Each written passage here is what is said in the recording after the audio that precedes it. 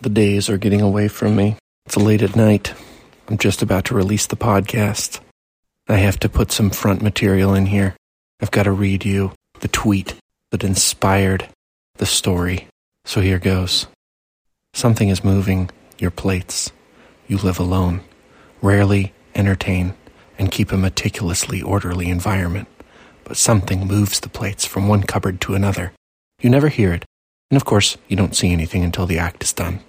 How do you solve the mystery? Let's dive right in to Christopher Tallons' story to fill in the empty spaces. If you've ever gone to a reading and felt bored, TRBM is the show for you. TRBM is for writers what time-lapse was for painters. Guitar solos and spotlights were for bands. What chainsaws and ice blocks were for sculptors. What does TRBM stand for? Totally real bookmaking. Telling righteous ballads, man? Toast, ravioli, bologna, and manicotti. The reluctant book mess? You decide. Yeah, okay. So like I'm telling a bedtime story to a grown-up. Yeah. Yes, exactly. Yeah, bedtime stories to grown-ups. Rich has already taken that. Let's see, exactly the title of his podcast is Bedtime Stories for Insomniacs, I think. Sorry, Rich, if that's wrong. Well, it's a good idea either way. Yeah. Okay. Then I'll start it with, after I first got out of the military, I went and rented a house up in the mountains of Tennessee.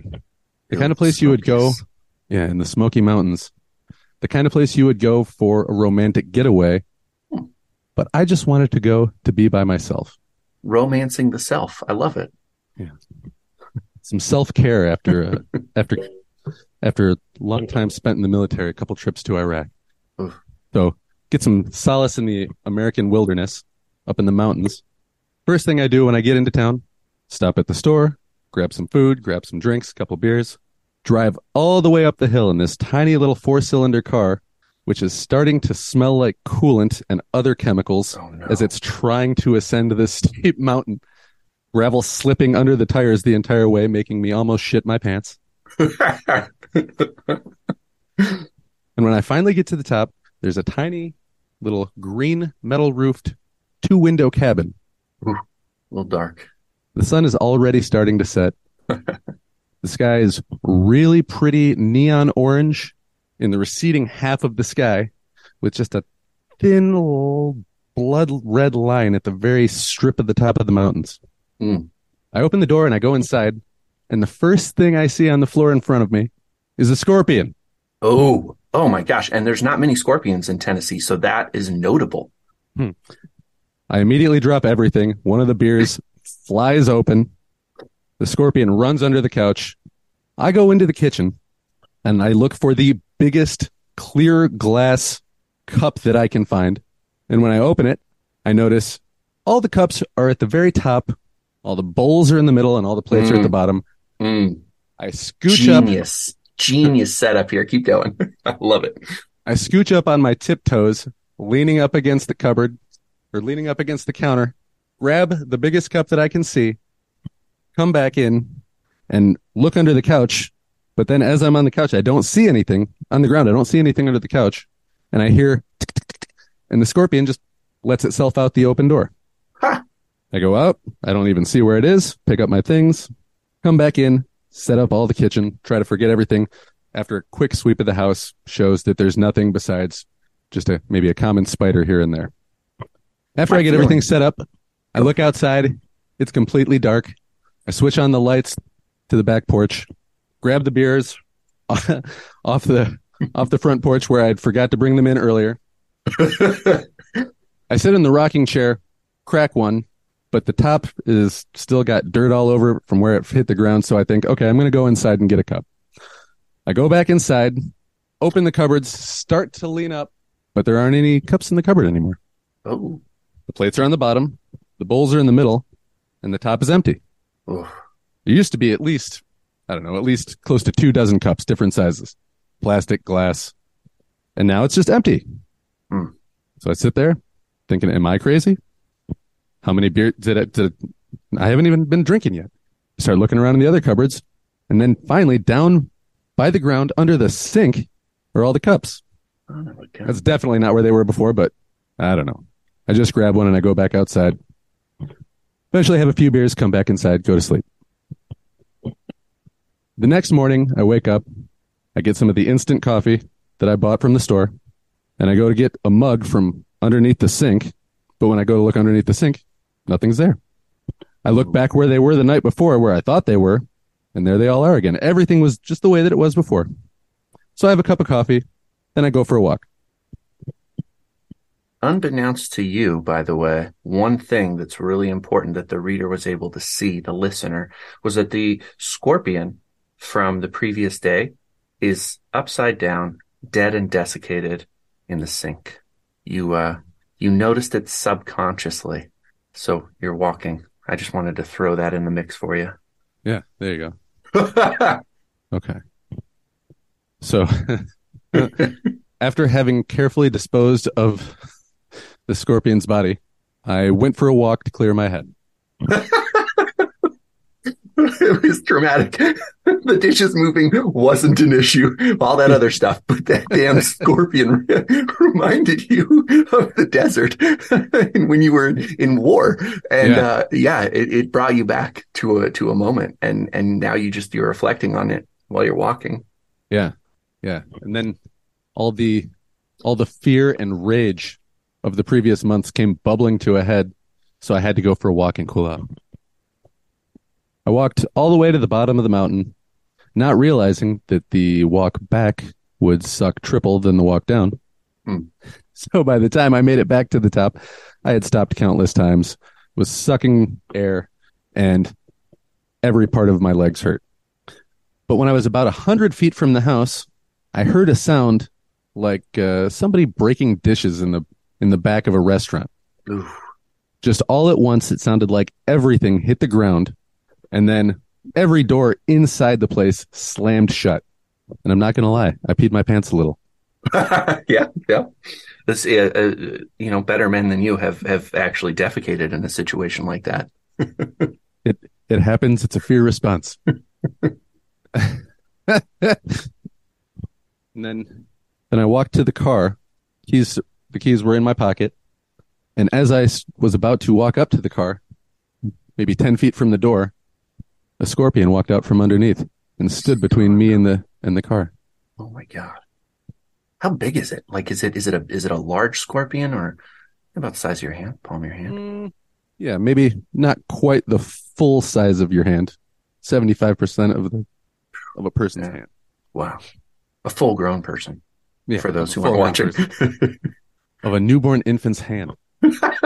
Just step on it. So I walked to the other side of the car, and when I got to the other side, there were 2 scorpions. Oh, man. And then, as I sat there thinking what to do next, the door to the cabin creaked open just a few inches. So I started walking to the house, slowly. Yes. Each footfall on the gravel sounded like a waterfall. Ooh. I could feel new beads of sweat with each beat of my heart falling down my forehead. Wow. I took the first step, the second step, and then I was on the landing. And I felt like the air outside was sucking into the house, Ooh. pulling me towards it. Oh, like a tractor beam. And then right when I put my hand on the door to push it open, it slammed shut in my face. Ooh. Didn't see that coming. You're not welcome here. You assume it's the scorpions, I guess. Yeah. Not very hospitable. And as much as everything inside me was telling me to leave, it felt like something wouldn't let me. Wow. And then the narrator took a 5-minute break. Yeah. And now I got to take a second and think what might happen next, because whatever the first thing I think is going to happen next shouldn't happen next. Isn't that always the way? That's a beautiful storytelling moment, is that when you get to these moments of tension, like you've created in this case, maybe a jump scare or something like that. You don't want to sell for the first really cheap thing that you come across. It's interesting to me that you have scorpions in play in Tennessee.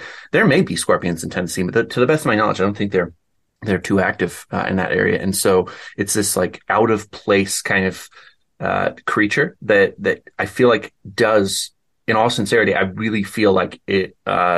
You brought it into the story because of the war veteran angle and being in Iraq, and there are scorpions in Iraq. And so maybe there really is some sort of psychological thriller element building. I've almost stepped on a scorpion in Iraq, and I've almost stepped on a scorpion in Tennessee. No kidding. So there are scorpions in Tennessee. Well, son of a bitch. That was a good way, by the way, to gently correct my misinformation. I don't know how many of them there are. I only saw the one that I almost stepped on, but it was a pet scorpion that someone had released into the wild. No, and I asked them, I was like, "Are there scorpions in Tennessee?" They're like, "There's everything in Tennessee." They're bears. they're lions. No tigers though. Yeah. So yeah, but like, Stephen James, who you had on the show before, and who I got to have a chance lunch with one time. I've heard him talk about writing yourself into a corner. Yes. Because that's, when nobody knows what's going to happen next, including you, that's like the most thrilling stuff, Yeah, exactly. It is the place where more authors go wrong than any other place, I think, is when they write themselves into a corner and take an easy way out because they feel mentally fatigued from trying to figure out the story. Or they act like they're going to get put into a corner, but then they don't.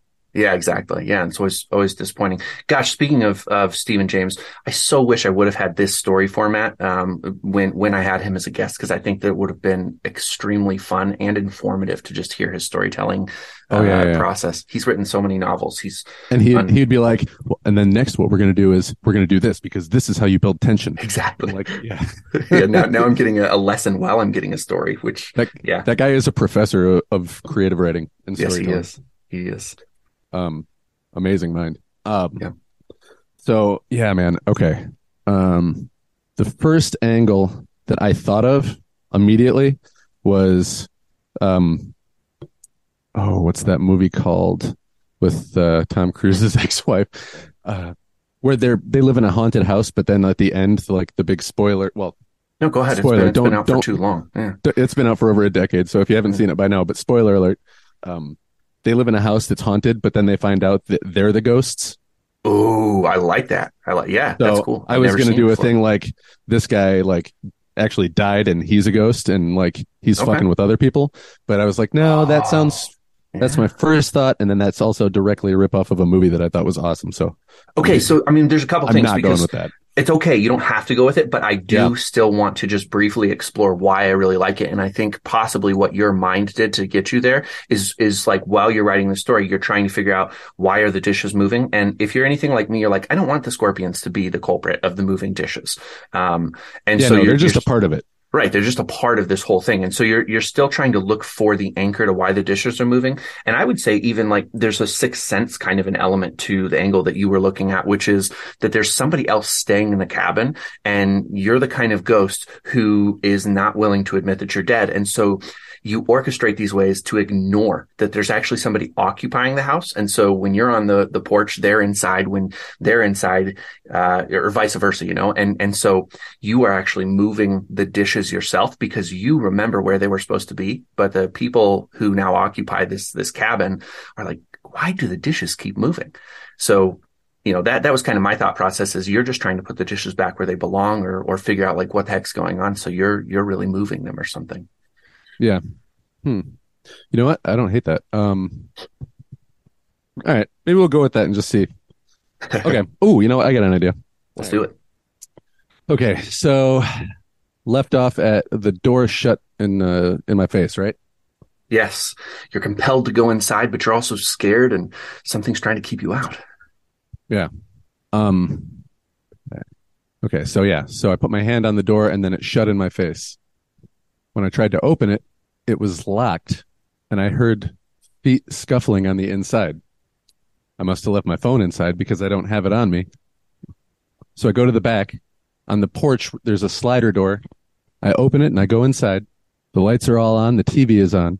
I go into the kitchen, and now there's plates and cups set out for people to use on the counter and on the kitchen table. And it looks like people have been using them for a day or more and just not putting them away. But I've only been out of here for couldn't have been more than 2 hours. Mm. Then behind me, I hear the bathroom door shut. I walk over to that, gently try to open the knob, but it's locked. What in the world? So I go to the other corner of the house and I wait. I wait to see who, if anyone, comes out of this bathroom. And after a few minutes, the door unlocks, opens, and it's my fiance. What? And she's crying. Oh. So I call to her, but she ignores me. Oh, you must have really pissed her off. And I'm wondering what she's doing here because we had talked about coming here. And then I remembered that I remember the trip up the mountain from the grocery store, but I don't remember much before that. I don't remember how we got into Tennessee. And I don't remember even traveling here with her. And then I remember the last thing that I did see before I got here was an explosion. Ooh. I was inside an armored vehicle. It exploded. And then the next thing, I was here. How do I start wording the rest of that and to pull it all into focus now that he died in Iraq? Yeah. Well, I guess I'll just say it bluntly then. He died in Iraq. That's right. Yeah. He's dead. Fucking dead. Then it hit me. I died there.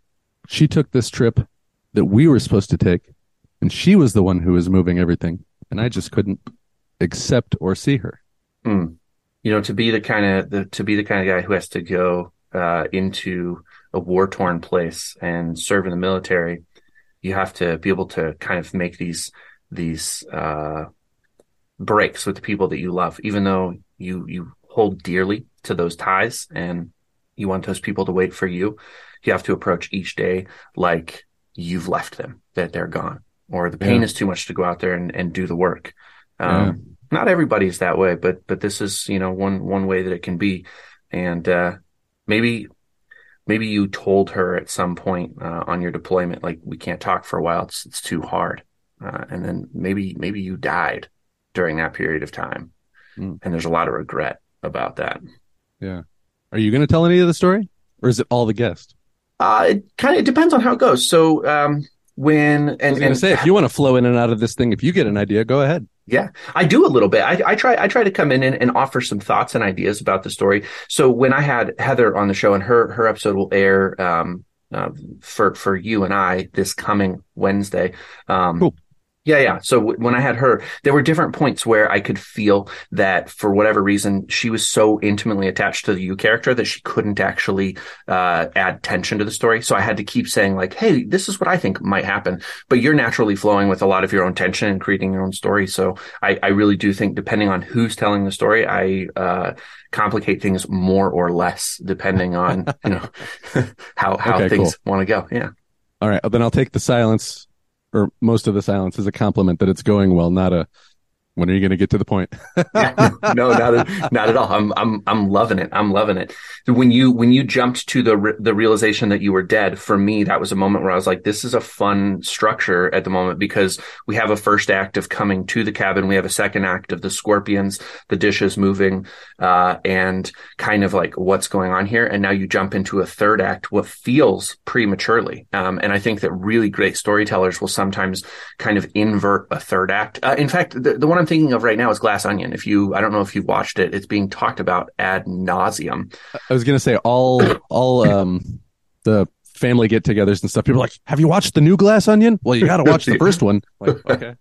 Yeah. I mean, I'll go on the record as saying I do really like Knives Out, and I thought that Glass Onion was overly political, and that kind of like bogged it down for me. But the structure was really fun because you have a clear act 1, act 2, and then right when you should be jumping into act 3, it flips act 3 and almost like tells it backwards. And I think that made it really fun, which feels like this story in some ways is doing that, because now I don't think we've come to the conclusion. We haven't come to the catharsis or the epiphany, or the like kind of, possibly the climactic moment.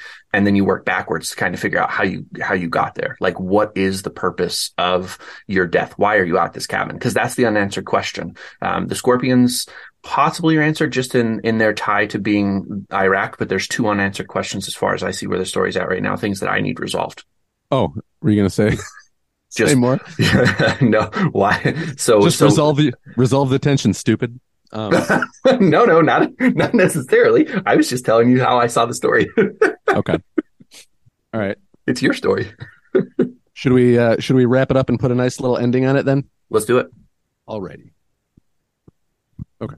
We hadn't talked for a little over 2 weeks before it happened because I wasn't able to get to a phone when we were out on because we were outside the gate and there was no phone to call home with. But one of the last things she said was that she was going to book us a cabin in Tennessee when I got home. And she made me promise to take care of myself and be there with her. I don't know. There's not really a good ending outside of like that classic dishes. You're moving the dishes for a reason. That's what's going on here. She has a favorite dish print or something. I mean, that sounds like really great grandma-y, but there's something there, some reason why you're messing with those dishes, man. Gotta make it. I wonder if you're telling her that's what it sounded like when the armored vehicle exploded, like a bunch of breaking dishes. And you're trying to communicate with her that you're there, and it's the only way that you can think of to do it. That's not your nice little bow, though. Yeah, no, that. Tasty microphone. I'm getting kind of stumped. Let's put a little Jody Sperling magic on it. Help me out. Yeah, I don't. I would love to give you some magic. So for me, I'm thinking about you promised to meet her at the cabin, and since you're inviting me into the story, I'm attached to the idea that it was a difficult time for you. You knew you were going on a mission that had a low percentage of success, bringing a little Maverick into this, Top Gun Maverick, and so you can see all the stories like I'm surrounded by right now. And so you promise to be there, but in the back of your mind, you know the chances are really, really low. So there's a sense of guilt. You've told her you're not going to be talking with her for a while, and so you know that crash sounds like broken dishes, and then you don't even realize you're dead. You think that you survived, like, holy crap, I survived. And when you get back, they let you go home, which is completely just not what you would have ever expected. This stuff happens to soldiers all the time. It's part of being deployed. You're going to be in danger, but they're like, you know what? You've served your country well, and we're sending you home. And so you excitedly get to the airport. You go straight to Tennessee, and somewhere along the way, you forgot that you were even meeting your fiance there. That's where the story was started, is that you thought you were going up for some self-care, which tells me that you were really trying to erase your fiance. You were trying as hard as you could to erase her because of the guilt that you felt. And when she steps into your world, oh my gosh, it's complex. It's really complex, because when she steps into your world and you see her come out of the bathroom, man, she's there. Why did she go? She went somewhere to grief for her own self-care. And I don't have a really great answer. I don't know that we actually have to tie it up with a bow. I think that there's some like really strong emotional resonance in the setup, and the story doesn't have to be ours. In fact, at the end of every episode that we do with a story episode, I remind the listener that if they like this story and they want to explore it, it's theirs to have. We're telling a live story, and nobody's going to tell it the same way. You can tell Chris and I approach the process a little bit differently. And if you want to figure out how the story ends, take it away, write it, and let us know. so we can support you if you decide to send it out into the world. Yeah, write it and send it to me, and I'll put it on my website. Yes, perfect. I love that, man. So if you're listening, do that, and that's kind of an exciting way to wrap the story. And it's also a perfect moment to transition quickly. Do I have a few more minutes with you? Oh yeah. Sweet. Okay. So you are also going to be doing a little bit of co-hosting duties, just like Rich. 30, 45 minutes. Oh, sorry. Perfect. Great. No, that's great, man. So just like I talked with Rich, who's also going to be kind of doing a rotating co-host situation with me, when we do a 3-person, I actually think it could be even more fun because each of us has the opportunity to kind of interject and take the story in a different direction. There'll be a lot of push-pull tension depending on the kind of like the third personality that jumps into the room. But for the listeners, there will be some times where Chris is on here with me and he'll run with a story and tell a story. And there will be times where it's just me and a guest. And then occasionally I will riff on one of the stories that I like and just tell you a little bit of a story and explore it and see how it's going. So with that in mind, talk a little bit about your story process so that people can kind of get like a flavor of you. And this is a good time to talk about switchers as well, which I will drop links to that in the show notes. And like you can even touch on what you feel like might be an ideal way for you to sit in the co-host chair. Okay. So I guess start in order there. Storytelling process. I do kind of like what you do, where you say you'll write until you hate it and then you'll start over. Yeah. That's usually what I do with ideas. I'll have an idea and I'll write, 5 to 25 pages on it and go, okay, I think I know what this is about. And then I actually start writing it. So yeah, I'll kind of really stumble my way through an idea like I was doing in certain parts on this. But, instead of having to get from A to B to C, I'll, write until I go, okay, I don't know what to do anymore. And then I'll think about that. I'll go on a walk and think about it. I'll just sit quietly and think about it. I'll read something else. And then eventually my mind will drift back to that and start going, oh, you know what we could do? Then I come back to it and try to figure out, kind of like what you were doing, where you're like, you know what? When I look at this, what I see behind all that, pushing that is this, this, and this. Yeah. I have a really hard time seeing that immediately, but then I'll come back and I'll go, oh, you know what? That's deeper than I thought it was. There's a connection to be made here, there, and start filling in like you did. Yeah. Where it's like, oh, you know what? That works perfectly. We can go back and make it like somebody said this thing or told this person that they would be here then, and that's why they're here now.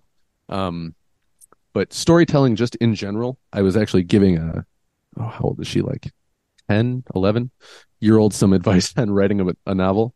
Mm-hmm. And I said, the biggest thing is just force yourself to finish it before you start trying to get too intricate, because same thing, like you got to finish building your house before you paint it. Yeah.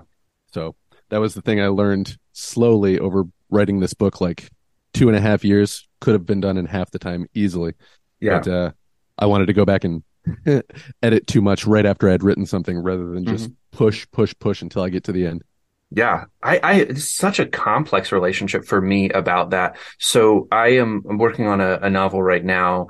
The working title is the one where the character kills his author. And just having this kind of idea of like, as authors, one of the main things that we do is punish the characters in our stories, and sometimes to ridiculous lengths. And I thought, what if a character became self-aware and was like, F this, like, this is just as unfair, and I'm going to kill you because I want a better life. I can write my own life. And so as I'm writing it, like I go back and I'm trying to edit this scene, and I keep like editing more suffering into it for him, more and more and more suffering, just making it ridiculously awful what he goes through. I've not done that before. That's kind of a new way for me to do, is I'm building the story by reading through it and editing and filling in. And the story becomes more complex as I'm doing it. This is brand new stuff for me. So, yeah. So you said it took you 2.5 years to write Switchers. And I guess another question, I don't even actually go ahead. Sorry. Oh no, I said, yeah, about that. Okay. I don't know. Are you working on another novel right now? I don't know if I've even asked you that. Yeah. I'm working on a novel now that's about a girl in her like mid-20s who's an EMT, and she has these paranormal powers where she can like walk in between the land of the living and the dead, like basically where people that recently died go to be taken to wherever they go next. Very cool. But yeah, she can only access that when she's unconscious. So, and there's also a police officer that helps her out, and the main bad guy is a rural cult leader in rural Michigan. I like it. Yeah. Different authors work different ways. So you can either just set this aside, or you might even be aware of it. But there's a Russian author who writes a book called Night Shift, Day Shift, Twilight Shift. I can't even pronounce the name, even if I could remember. I think it's Lukashenko, but sounds like if you look up Night Watch, you'll find it. Kind of a similar idea. Different enough that I don't think that it would necessarily influence you, but it might just be something to like be aware of. I really enjoyed the books a lot. Read 3 of them. I think there are more. So that's cool. So you're working on another novel, and you said almost like regretfully you could have written Switchers faster. Do you think it could have been the book that it is had you taken a more direct route? Mm, I mean, probably not, because it was the first one that I actually wrote beginning to end, edited several times, had somebody else look at it and edit, you know what I mean? Yeah. And it took that amount of time just to figure out who all those people that could and would help me would be. Mm-hmm. So now I can do it faster just out of having gone through the process one time. But yeah, Mm-hmm. if I had gone any faster than that, it probably would have been sloppy. Yeah. Yeah. It is. You talked early in this episode about kind of being ADD, ADHD about your process, and you do write really short chapters, really punchy sections. There's a lot of back and forth. Really short sometimes, like a Yes, very, paragraph or very. two. Yeah, and for the reader jumping into it, there is a sense like you really embody switching when you talk about switchers and switching. As a reader, you really embody that. You're like, there can be moments that verge on jarring because of like that switch from adult to child. And I don't want to give away more than you want to tell. But as somebody who's read the book, that was my experience, and it was really fun. It was a book that this will start by sounding like not a compliment, but I mean it sincerely as a compliment. It's a book that you can put down quickly. Like you can read snippets, you can jump out and do something else, and then you can return to it. And because there's an element of self-containedness to the sections, you don't get lost in the plot. And I think that's a really big victory for the book. Few books can do that. I tend to be really verbose. And so I've, in some of my early novels, there are 50-page chapters, and it turns a lot of people away. So I think that your book has like wide open arms for somebody who's got ADD or ADHD and maybe can only stand to read for 6 minutes at a time. It works really well in that mode. Yeah, I've talked to people that extremely put downable. I love it. I've talked to people that read like doorstops of a book, like routinely, and they're like, "Why do you make the chapters so short?" Like to them, it doesn't make sense why I would even want to do that. Mm-hmm. But I haven't had anybody like necessarily complain about it. But for people that like to read 50 to 150 pages at a time, that might be a little much. I like that. I love that mode. I did read your book in 2 sittings, to be honest as well, though. So I returned to it a second time, and then I ate it in more bite-sized pieces. And that was when I did discover that I think it works better in that way. Which, if this podcast is doing what it's supposed to do, I think it will help people who are listening to get a sense about the author, and like you can really get behind the scenes and feel like, oh yeah, I would love to explore what they're writing. So as far as your second book goes, do you have a deadline for yourself, or what are your thoughts there? I would like to have it out by like no later than Halloween next year. Okay. So, but I'm thinking it would probably time up good for a fall release because it's kind of spooky. Yeah, it's got the paranormal. Sweet. Yeah. Okay. And then if I remember right, just from our side conversations, you are exclusive on Amazon at this point? For ebooks, but you can get a physical, what do you call it? A paperback copy from Ingram Spark, BarnesandNoble.com, or Amazon.com, or my website. Yes. Okay. So let's pause just briefly, because I am a fan of direct fulfillment. Do you offer any kind of discount if they buy the book directly from you? Or are there any perks if they go directly to your website? You can buy an autographed copy that will get mailed to you for the same price as it costs on BarnesandNoble.com just to order it. Perfect. So you get an autographed copy, a thumbprint from the author himself. Yep. Okay. Autographed. Awesome. And I try to write a note too for everybody that buys a book, unless they don't want me to. I've had a few people that are like, no, it's okay. Just sign it. Okay. All right. Yeah. Hey, it feels kind of good to know. They're like, I just want this when he's famous. I've got a signed copy, and it's not, autographed to me, so I can sell this bad boy and make some serious dough. That would be interesting if you spent like $10 to $15 per book and just bought a ton of books from independent authors. Yeah. If just one of them hits and then you go, I've got a first edition self-published copy. Exactly. Yeah, exactly. Oh man. It's crazy. That reminds me, by the way, when we very first met, I was agented and looking to publish traditionally, and I gave the finger to the traditional publishing world, maybe never to return. I don't know. Yeah, I mean, it's it's a different world now than it was 20 years ago. Brandon Sanderson showed us that. Exactly. Brandon Sanderson just got a better deal on, what is it, 4 or 5 books than maybe anybody has ever gotten. And he got it exclusively from the people that want to read it. Exactly. Yeah. That's amazing. It is. It's every publisher in America for sure is shitting their pants right now.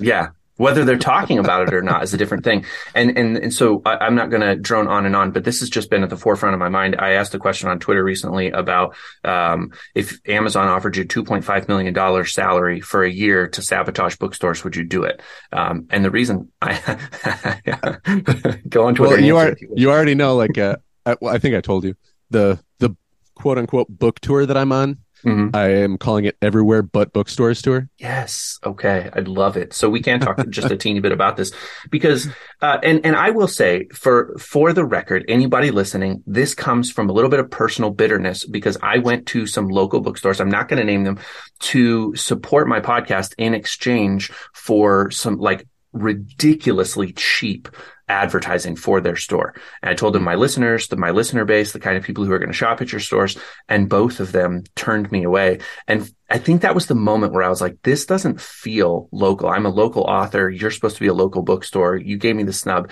And I started to look, I think, with a little bit of bitterness at bookstores, but it opened me up to the reality that bookstores, whether it's a corporate or a local, are still the bastion of the publishers. You're only, for the most part, going to find traditionally published books in bookstores. And that's a big FU to most of the local authors who are doing great work. And so in that way, I'm kind of like, yeah, if Amazon wants to pay me to sabotage bookstores, sign me up. Yeah, I don't know.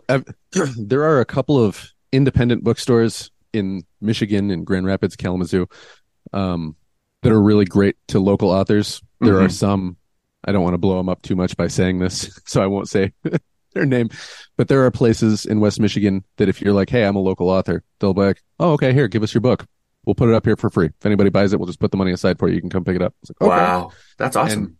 And other businesses that aren't even bookstores, that's kind of my business model right now. Is I'm in a dispensary. I just went and picked up $20. Nice. The dispensary is paying me now. The problem is you don't walk out with the money, though. You walk out with product. You're like, this is more like an exchange system. Let me just put this towards something. And then the Mortals Cafe in Grand Rapids, too, is a death-themed coffee place. And they sell my book there. And both of them were like, yeah, you've got a little QR code sheet so we don't have to inventory it. That's fine. And as long as you just plug us on your social media that the book is here and people should come here, then we'll let you keep putting our stuff here. So once every week or two, I just say, get on a story and go, hey, everybody, go to the store and buy my book. Yeah, that is brilliant. I'm actually going to steal that for sure as I'm thinking about ways to get my book. Everybody should steal that. Everybody should steal that. And also QR codes. People love QR codes now, especially businesses. If you can, I went to Staples and I just had them print me out it looks like a 1-page like breakfast diner menu, but it has a description of my book, a picture of it, a picture of me, my website, my podcast name, and then Cash App QR code, Venmo QR code, credit card QR code, all those things on it. And people are like, oh, this is great. Yeah, just hang that up over there next to the books, and they forget about it. And you just hopefully sell books and collect money. That's amazing. Okay, so I fully understand, and everybody listening, the benefit in doing that is that you're actually not, even though it's being sold at that location, they're not dealing with it in any taxable way, so they don't have to keep a record of the sale, but they can actually dispense the book for you. So someone buys the book, shows the receipt, and then walks away with the book. Yep. That's really, really cool. Because all the businesses I've talked to, the ones that have been interested initially, whether they followed through on it or not, they're like, oh, I don't know if we can. I go, I got a QR code thing. You don't have to do any inventory or handle any money. And they go, oh, okay, well, let me talk to my manager about that. Yeah. That's brilliant. I like that. And here's a further spin on it too. It might be the most brilliant way to house inventory if you have, like, say you order 6 or 7 cases of your book, you can just find that many places to keep the book. It doesn't require you to keep it in that location, but it makes it so that you don't have to pay for like a storage shed or anything like that. I mean, 7 cases of a book is not necessarily storage shed material anyways, but you know what I'm saying? Like, if you get to the point where you have a backlist of 7 or 8 books and you've got 7 or 8 cases of each, it's like a bedroom you're dedicating to your books if you want to self-fulfill them. So I like that idea too. Yeah. Yeah. And speaking of inventory, like, I just had at one point, I just gave a stack of books to all these places. And then when I ran low and I needed more, I just went there and was like, hey, I need a couple of these. And I just grabbed them. Thank you for listening to TRBM. The theme music was provided by the ever-talented Christopher Tallon. And hey, if you liked what you heard, share this show with other readers, because what's the point of telling stories if nobody's listening?